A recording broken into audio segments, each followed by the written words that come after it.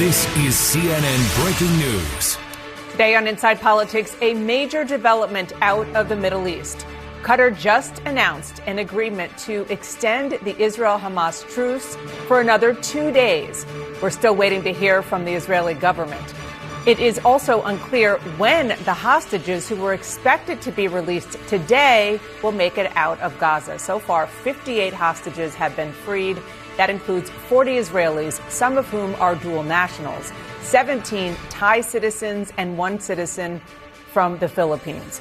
CNN is all over the region covering this fast-moving story, including my colleague Wolf Blitzer, who is in Tel Aviv. Wolf, I am so glad that you're joining us for the hour here. This agreement is a very big deal.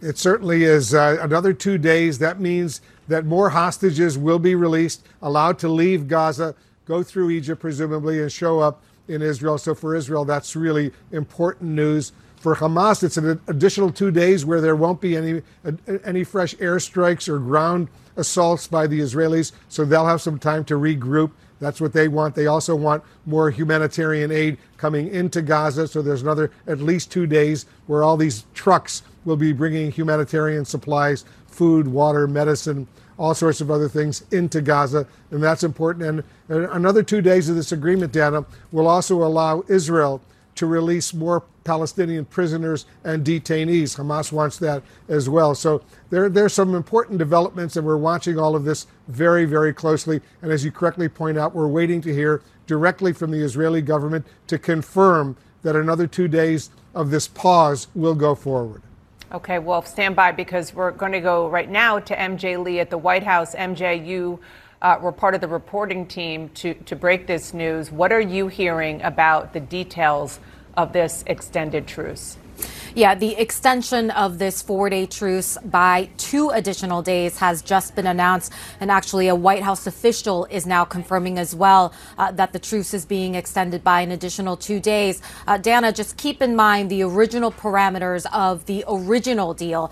It was a 4-day pause in fighting for the release of 50 women and children hostages in exchange for Palestinian prisoners being released by the Israelis, as well as humanitarian aid flowing into Gaza. The understanding, though, was always that there could be an extension of this 4-day truce if Hamas was able to release additional hostages. 10 hostages would buy Hamas an additional 1 day in pause in fighting. But also Israeli and U.S. officials had always believed, too, that there were more than 50 women and children hostages, as many as potentially about several dozen more hostages. So the fact that this truce is being announced seems to indicate that there is an understanding that Hamas would be able to turn over additional women and children hostages in the coming days. Of course, we know that one thing that Hamas has insisted is that they needed this pause in fighting to be in place in order to actually gather up information about the hostages, to physically locate some of these hostages, which our understanding is that Hamas doesn't even have a full picture of where some of these hostages are located. Okay, MJ, thank you so much for that reporting. I really appreciate it. And now I want to talk about more about what happened with this agreement. It was announced by Qatar, and it was announced just a couple of minutes ago. And at this point, Israel, as we've been told, has not yet mentioned anything about it. Hopefully, our next guest, Mark Regev, will be able to. He is the senior advisor to Prime Minister Netanyahu. Thank you so much, Mark, for being here. Can you tell us the details, as you understand it, inside the Israeli government of this extended truce? So I think we have to say the following. Before we talk about extending the deal, we have to implement the current deal, and we're waiting for the last batch of hostages, of women and children who are supposed to be released this evening. And until they are safely on Israeli soil, we can't say that the 4-day agreement for the 50 hostages has been implemented. Having said that, my Prime Minister spoke publicly last night, and his remarks were reported on CNN. He said that we are open to the extension of this humanitarian pause for, as your reporter said quite correctly, for every 10 hostages released, we're willing to give an extension of another day. And if Hamas will release Israeli hostages as agreed, we will extend. That's the bottom line. So that means if it's going to be extended for 2 more days, and I understand what you're saying about what's going to happen today, and I'll get to that in a minute, but just staying on this deal that was just announced inside Qatar, and the White House is also confirming, if it is one more day of a truce for every 10 hostages, if it's 2 days, presumably that means Hamas has agreed to 20 additional hostages after today? That's correct. Once again, the parameters were set. These were negotiated with the help of President Biden, and we thank him for putting his effort and his office behind these arrangements. I don't think we would have reached the deal without his input. And yes, it was agreed. Every extra day, we get 10 hostages, and we'll stand by that. Were they, so far, they have only been women and children, and that was those were the parameters of this initial deal. What about the extension? Will men be included there? My understanding is that there's still enough women and children in Gaza held by Hamas that can fill that for the next 20. Hamas is responsible for all the hostages. They are, unfortunately, but they are the government there in Gaza. They control the situation on the ground. The cessation of fighting has given them the opportunity to find every last hostage. And we're expecting tonight to see the final group of women and children. And hopefully in the coming days, we'll see more. Can you just expand on what you just said and how you started in this interview talking about the current situation? What is the holdup? You said that there is a holdup. What is the sticking point when it comes to the group of women and children expected to be released today? As you know, this is the fourth and final release in the framework of the 4 days. But as you know, I think it was only last night that they actually got out on time. On the first day and the second day, there were delays, there were last-minute crises, there were all sorts of problems. And the truth is, we have to remember who we're dealing with. We're dealing with a ruthless, fanatical terrorist organization, Hamas. And it's always like pulling teeth. I mean, it's difficult. It's never easy. And that's why I urge, let's wait to see what happens tonight, that we see our people, the released hostages, safely on Israeli soil. I mean, last night, we had 13 Israeli women and children released. The youngest was that 4-year-old American Israeli, Abigail Idan, right? She was kidnapped when she was 3. So you have to ask, what sort of people kidnap 3-year-olds, right? And I think that tells you everything you need to know about Hamas and explains why it's so difficult. These people are ruthless, and if they think there's an advantage in them for perpetuating the suffering of these innocent civilians and their families in Israel, they will do so if they think it's in their interest. Well, she was 3, and her parents were also, according to President Biden, murdered brutally right in front of her on October 7th. Yeah. So I completely take your point. Having said that, they are the organization that you have to deal with because they are the ones who have these women and children. So given that reality, that unfortunate reality that you are dealing with, what is the status, as far as you know, of those who are supposed to come out today? So once again, we have received some good signals, but until they are on Israeli soil, it's not done. We can't celebrate. And it's the same for the families who've been waiting for these people for over 50 days now. Once again, once they are on Israeli soil, we can say it has been done. But we've got to be cautious. With Hamas, you've got to be cautious. You need nerves of steel when you're dealing with these sort of people. Mark, I want to ask about one of the sticking points over the weekend, which was that there was a child released without her mother, the Rotem family. Hila was released and her mother was not, Raya. What is your understanding at this point of why that is, particularly now since you have been able to, officials in your government have been able to speak with the daughter about the last time she saw her mother? Can you give any more information about that?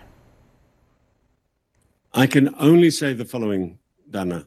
To release a young child without a parent, that is the most inhumane thing. To release a daughter and for the mother to stay in captivity, once again, that is another manifestation of what we're dealing with. These people are heartless. These people are depraved. These people lack any sense of common decency, and that is our enemy. And when the fight against Hamas is resumed, I want people to remember that Israel is fighting a ruthless and despicable terrorist organization. And when we defeat them, as we will, that won't just be good for Israel. Our people deserve to live in safety and in security. Yes, not to fear terrorists crossing the border in the middle of the night and butchering their children. But the people of Gaza also deserve better.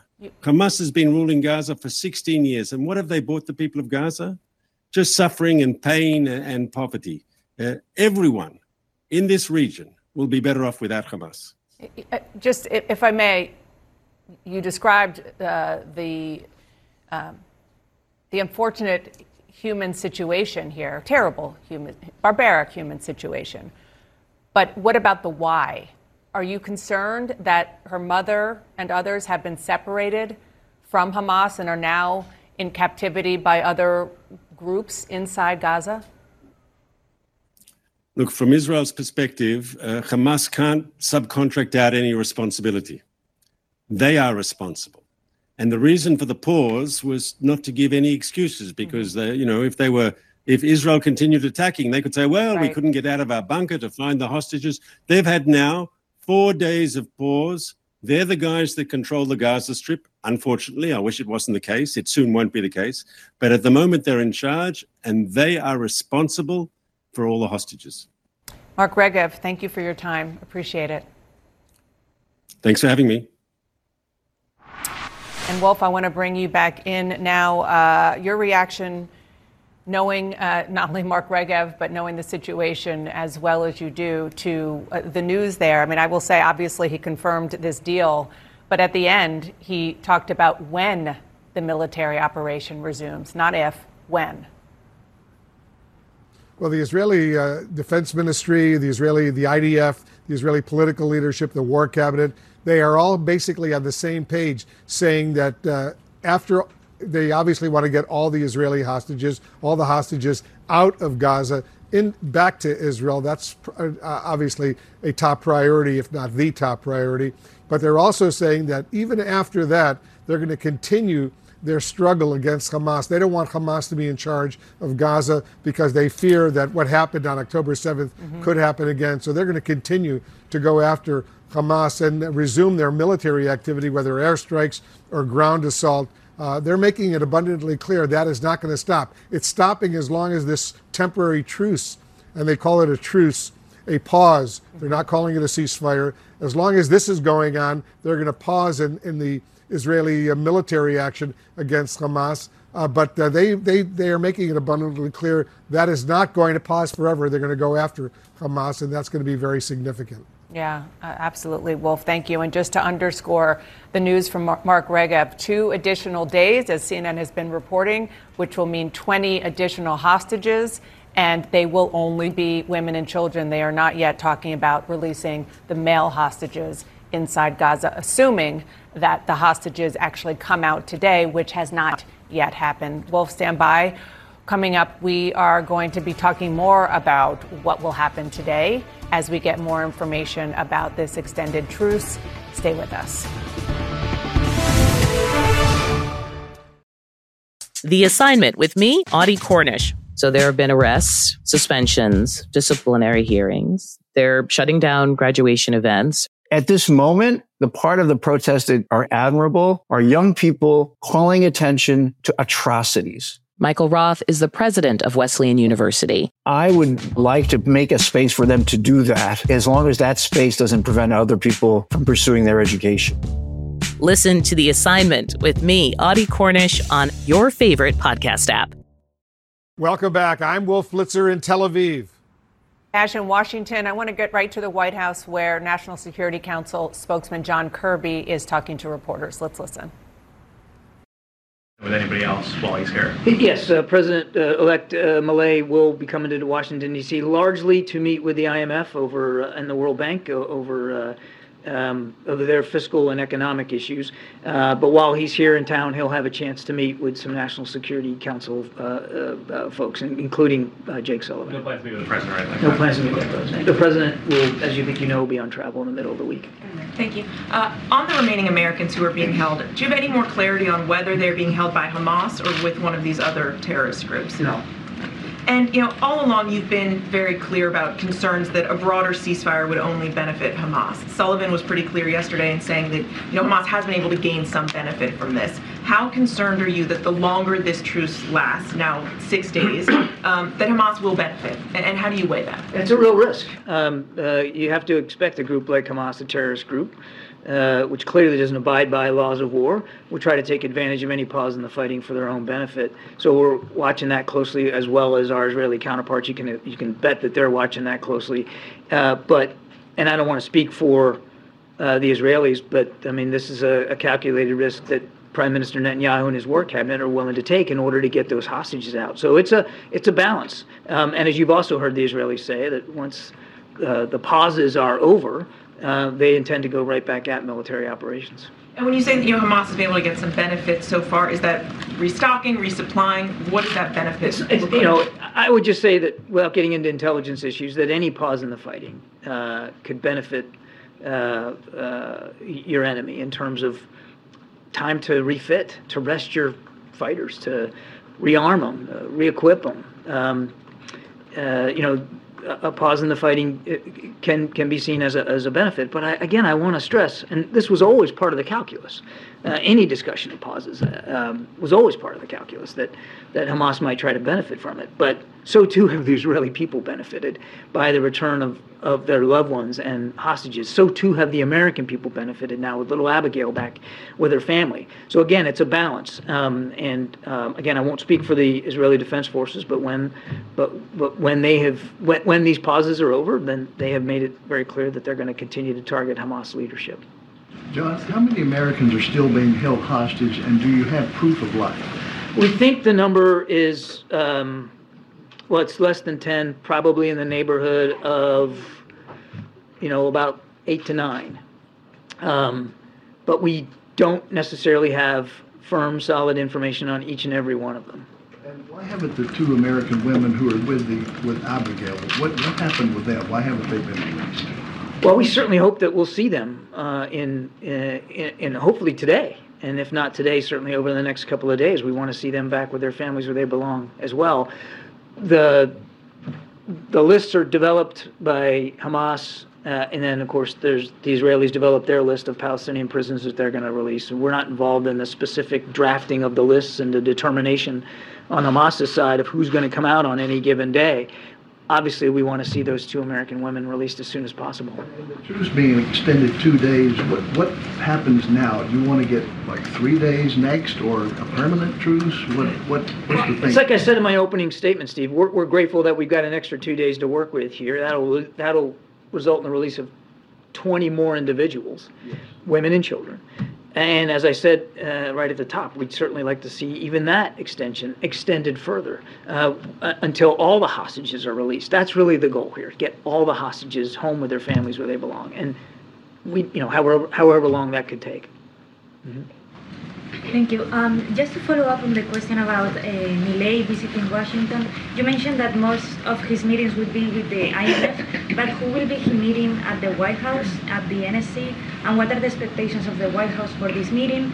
And more broadly, what are the expectations of the president for the relationship between the 2 nations? I already answered that question. He'll have a chance to meet with Jake Sullivan and potentially other folks here at the NSC. We'll have to see how that shakes out.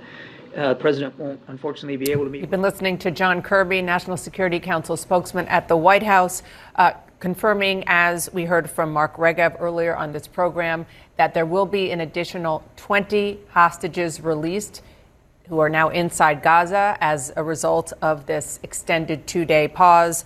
Also saying that they still don't know exactly how many Americans are still inside Gaza. They believe at the White House it's 8 and 9, but not entirely sure. We're going to take a quick break. Ahead, we are going to speak with an Israeli woman whose aunt and cousins were released by Hamas this weekend, but she still has several other family members being held hostage inside Gaza. Welcome back. I'm Dana Bash in Washington. And I'm Wolf Blitzer in Tel Aviv. And Wolf, I know you spoke earlier with the uncle of Hilla Rotem, who was released on Saturday. She was the child released without her mother. I can't even imagine how emotional that interview was, Wolf. I spoke with her uncle, Hilla's uncle. His name is Yair Rotem, and I drove out to Ramat Gan outside of Tel Aviv to one of the hospitals, the Sheba Medical Center for Children at Tel HaShomer. And we met for a while, and it was a very, very emotional, powerful interview because I heard her uncle Yair talk about how significant it was that he was finally getting together with his little 13-year-old niece. And today, by the way, is her birthday. She's in the hospital at that children's hospital in Ramat Gan outside of Tel Aviv. But her mother was supposed to be there as well, Raya.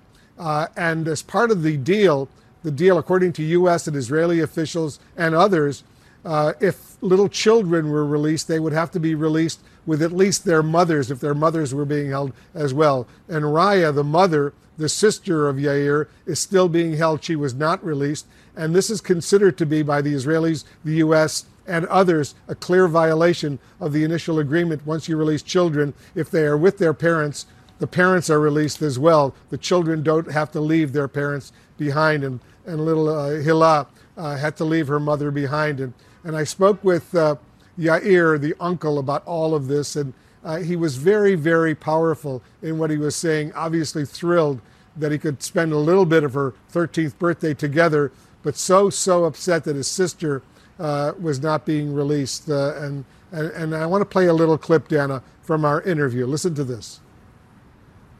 She told me, yeah, mother is here, and they came and they took us, and they didn't give us a lot of time to prepare, but I had time to give her a hug. And Raya, my sister, her mother, was crying when the children left, and yeah, that's how it ended.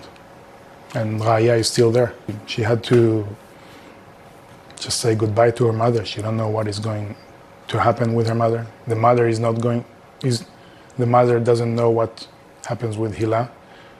I'm sure my sister, Hilla's mother, don't know what's going to be next. Are they going to set her free? Are they going to jail her again? Are they going to murder her? Hilla and Emily, the first thing that they said when they met me was, yeah, we've been with Raya the whole time, my sister. And Hilla also told me, look at my hair. My mother cut it for me when we were in captivity. So they were together.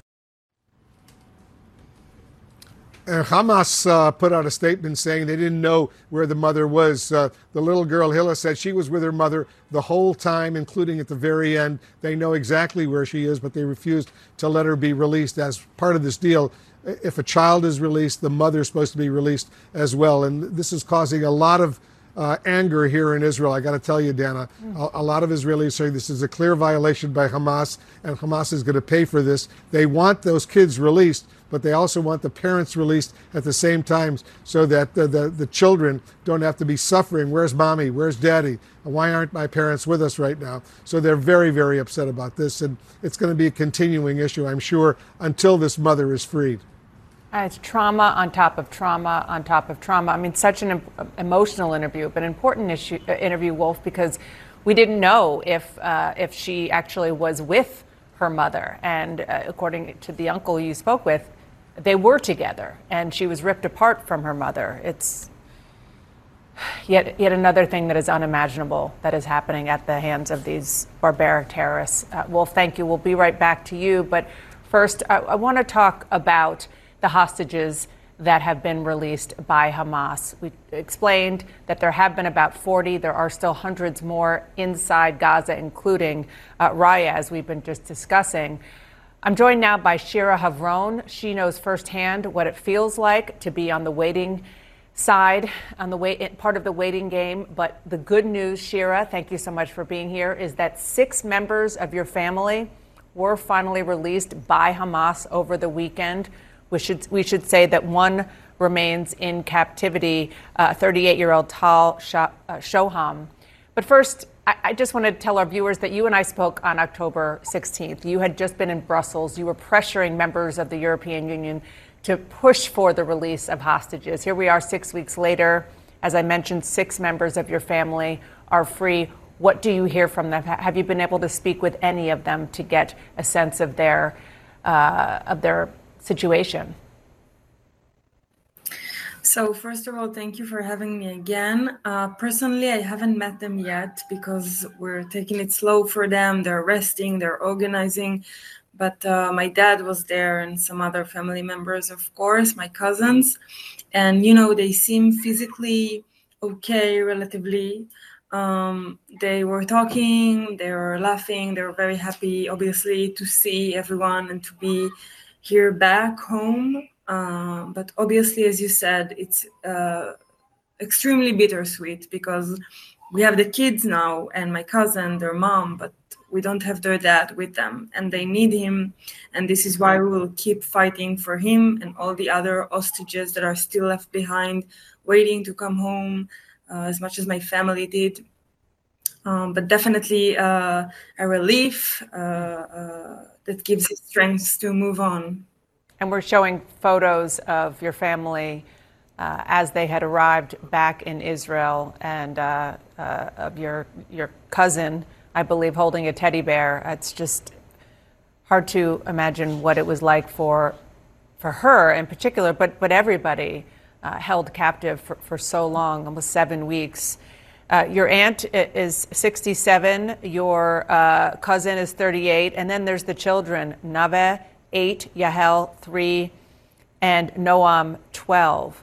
What do you hear specifically, and we're showing photos of them on the screen right now, Shira, what do you hear specifically about the children? Children are obviously resilient, but they store trauma pretty deep. Yeah.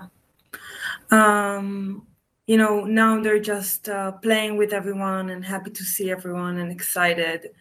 But obviously things will come up. We know it's going to be a very long process of recovering and healing, and we are here to hug them and to be with them and do whatever they need and support them. And I'm sure that very soon, if not already, they've been asking for weeks, where is their father? Who knows how long they didn't see him. And obviously they need him, as I said. So I'm sure it's such a shock to them, but also very exciting. I'm sure they're confused. How do you even start to imagine what they've been through and how they've been through so much more than me in the past 52 days. It's shocking and it's good and it's complicated. So I'm sure they're feeling. Yeah, very complicated. And have you been able to get any information, maybe your father who was with them, about what the situation was like, what the conditions were like during their time in captivity? Besides the fact they're all taken out together, they'll have to be obviously investigated and talk to the authorities. And, for now, we can't really know. But I'm sure as the time goes by, they'll talk more and we'll know more whenever they feel prepared to talk to us and share. And we just hope it was, bearable at some level, but obviously, I can only imagine what they've been through.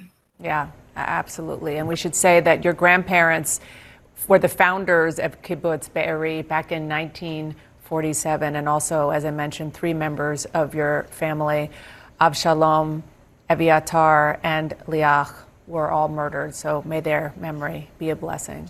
Thank you for sharing your story. And we're happy to hear that 6 of your family members are back home. Thank you, Shira. Thank you so much. We need to keep this on the agenda, even though, we have releases now. We need more. Thank you.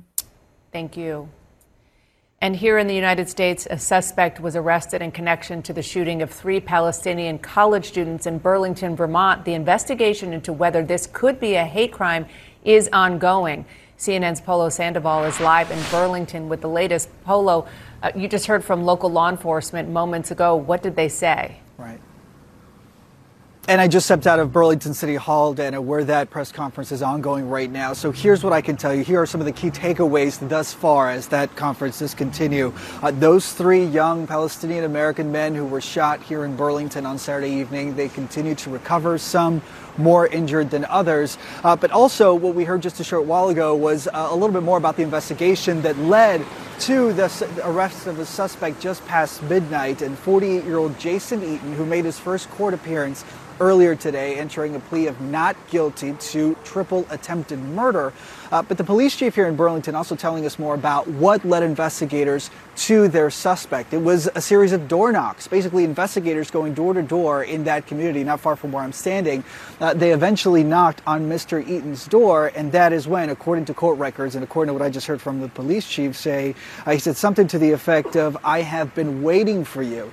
The investigation then proceeded. They moved forward. They eventually detain him, eventually secure a search warrant. That leads investigators into Mr. Eaton's apartment, and that is where they discover a .380 caliber pistol. Now, interesting detail that we just learned right now, according to ATF Ballistics, just back, the police chief saying that they have been able to connect that pistol that was seized from inside of the suspect's apartment to the casings that were found on that sidewalk where those 3 young Palestinian American men were shot. Now, the big question that still lingers here that remains unanswered even today is a motive. Authorities saying that they are cautioning the public not to jump to any conclusions. They are certainly looking into the possibility that it was a hate crime, but at this point in time, as of this moment, they are not prepared to officially classify it as such, but federal authorities are certainly standing by waiting to intervene if it does reach that point. Yeah, a very important unanswered question, and no matter what, it's very good news that the 3 young men who were shot are still recovering in the hospital. Thank you so much for that, Polo. Appreciate it. And up next, again here in Washington, we are, and in the United States generally, it is 7 weeks to go until the Republican primary campaign is officially underway, and that will be in Iowa. The battle between Ron DeSantis and Nikki Haley is only getting hotter. We have some new details after a short break. Hacks is coming back, and so is the official Hacks podcast. With us, your hosts. I'm Paul W. Downs. I'm Jen Statsky. And I'm Lucia Aniello. We're the creators and showrunners. Each week on the podcast, we'll break down the new episodes. We'll also have special guests, cast and crew from the show like Hannah Einbinder and Jean Smart. Hacks Season 3 is available to stream now on Max. Be sure to listen wherever you get your podcasts or listen directly on Max.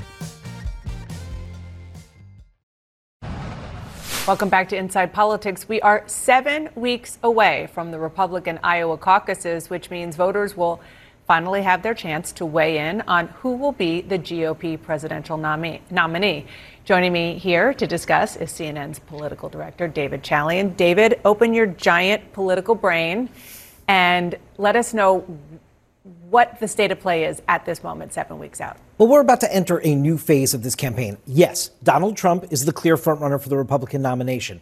But as you just noted, no voter has actually weighed in on that yet. And so we are now entering a phase inside of 50 days for the Republican caucuses where one of these other candidates are now going to have to be on a proving ground that they are the alternative to Donald Trump. Namely, that is a battle between Florida Governor Ron DeSantis and former UN Ambassador Nikki Haley. They are going to be in a whole new context with each other in these next weeks ahead. And that is both on the debate stage, on the ground in organizing, and of course, in tens of millions of dollars of advertising on the airwaves. Okay, so let's talk about the advertising because we have a breakdown of what Iowa voters are seeing.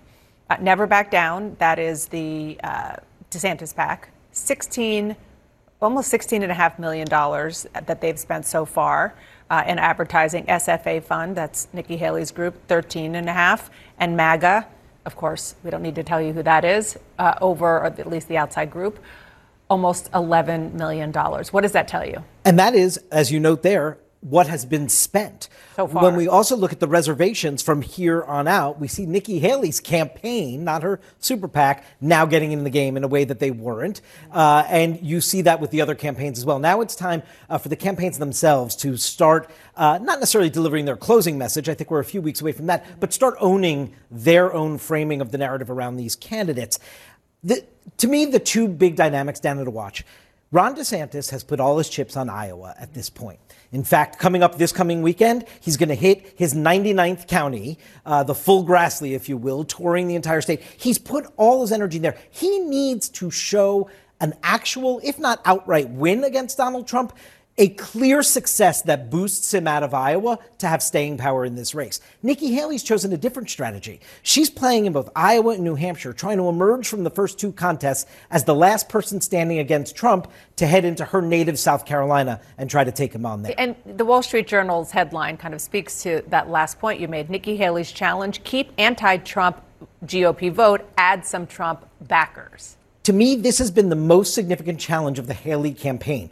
She has done really well with independent-minded Republican primary voters, with suburbanites, with some of actually the demographics that Republicans are so eager to do well with in a general election context. But Donald Trump is still dominating with the hardcore Republicans and the like and his committed supporters. The question is, are there enough Republican primary voters, Dana, swimming where Nikki Haley is fishing?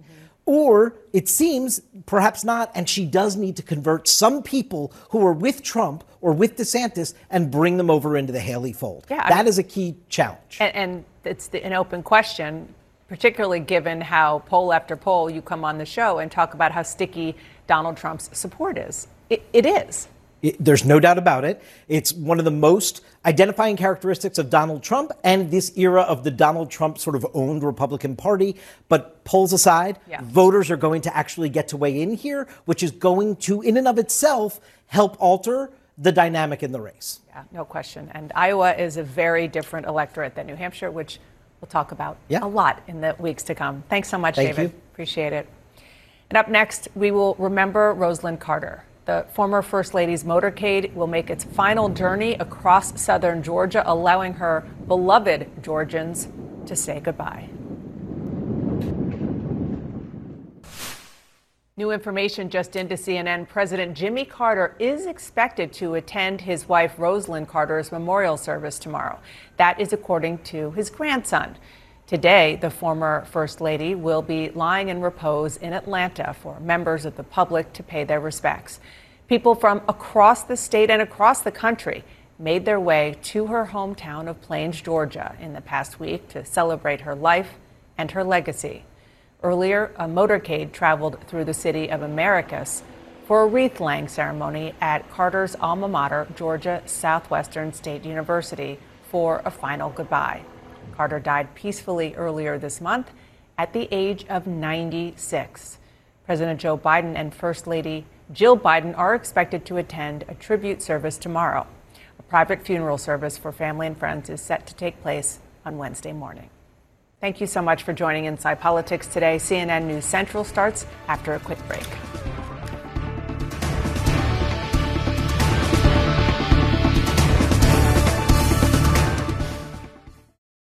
Now streaming exclusively on Max, a new CNN Flash doc about the album that has Nashville talking, Call Me Country, Beyoncé and Nashville's Renaissance. Watch it at max.com/callmecountry. Max subscription required.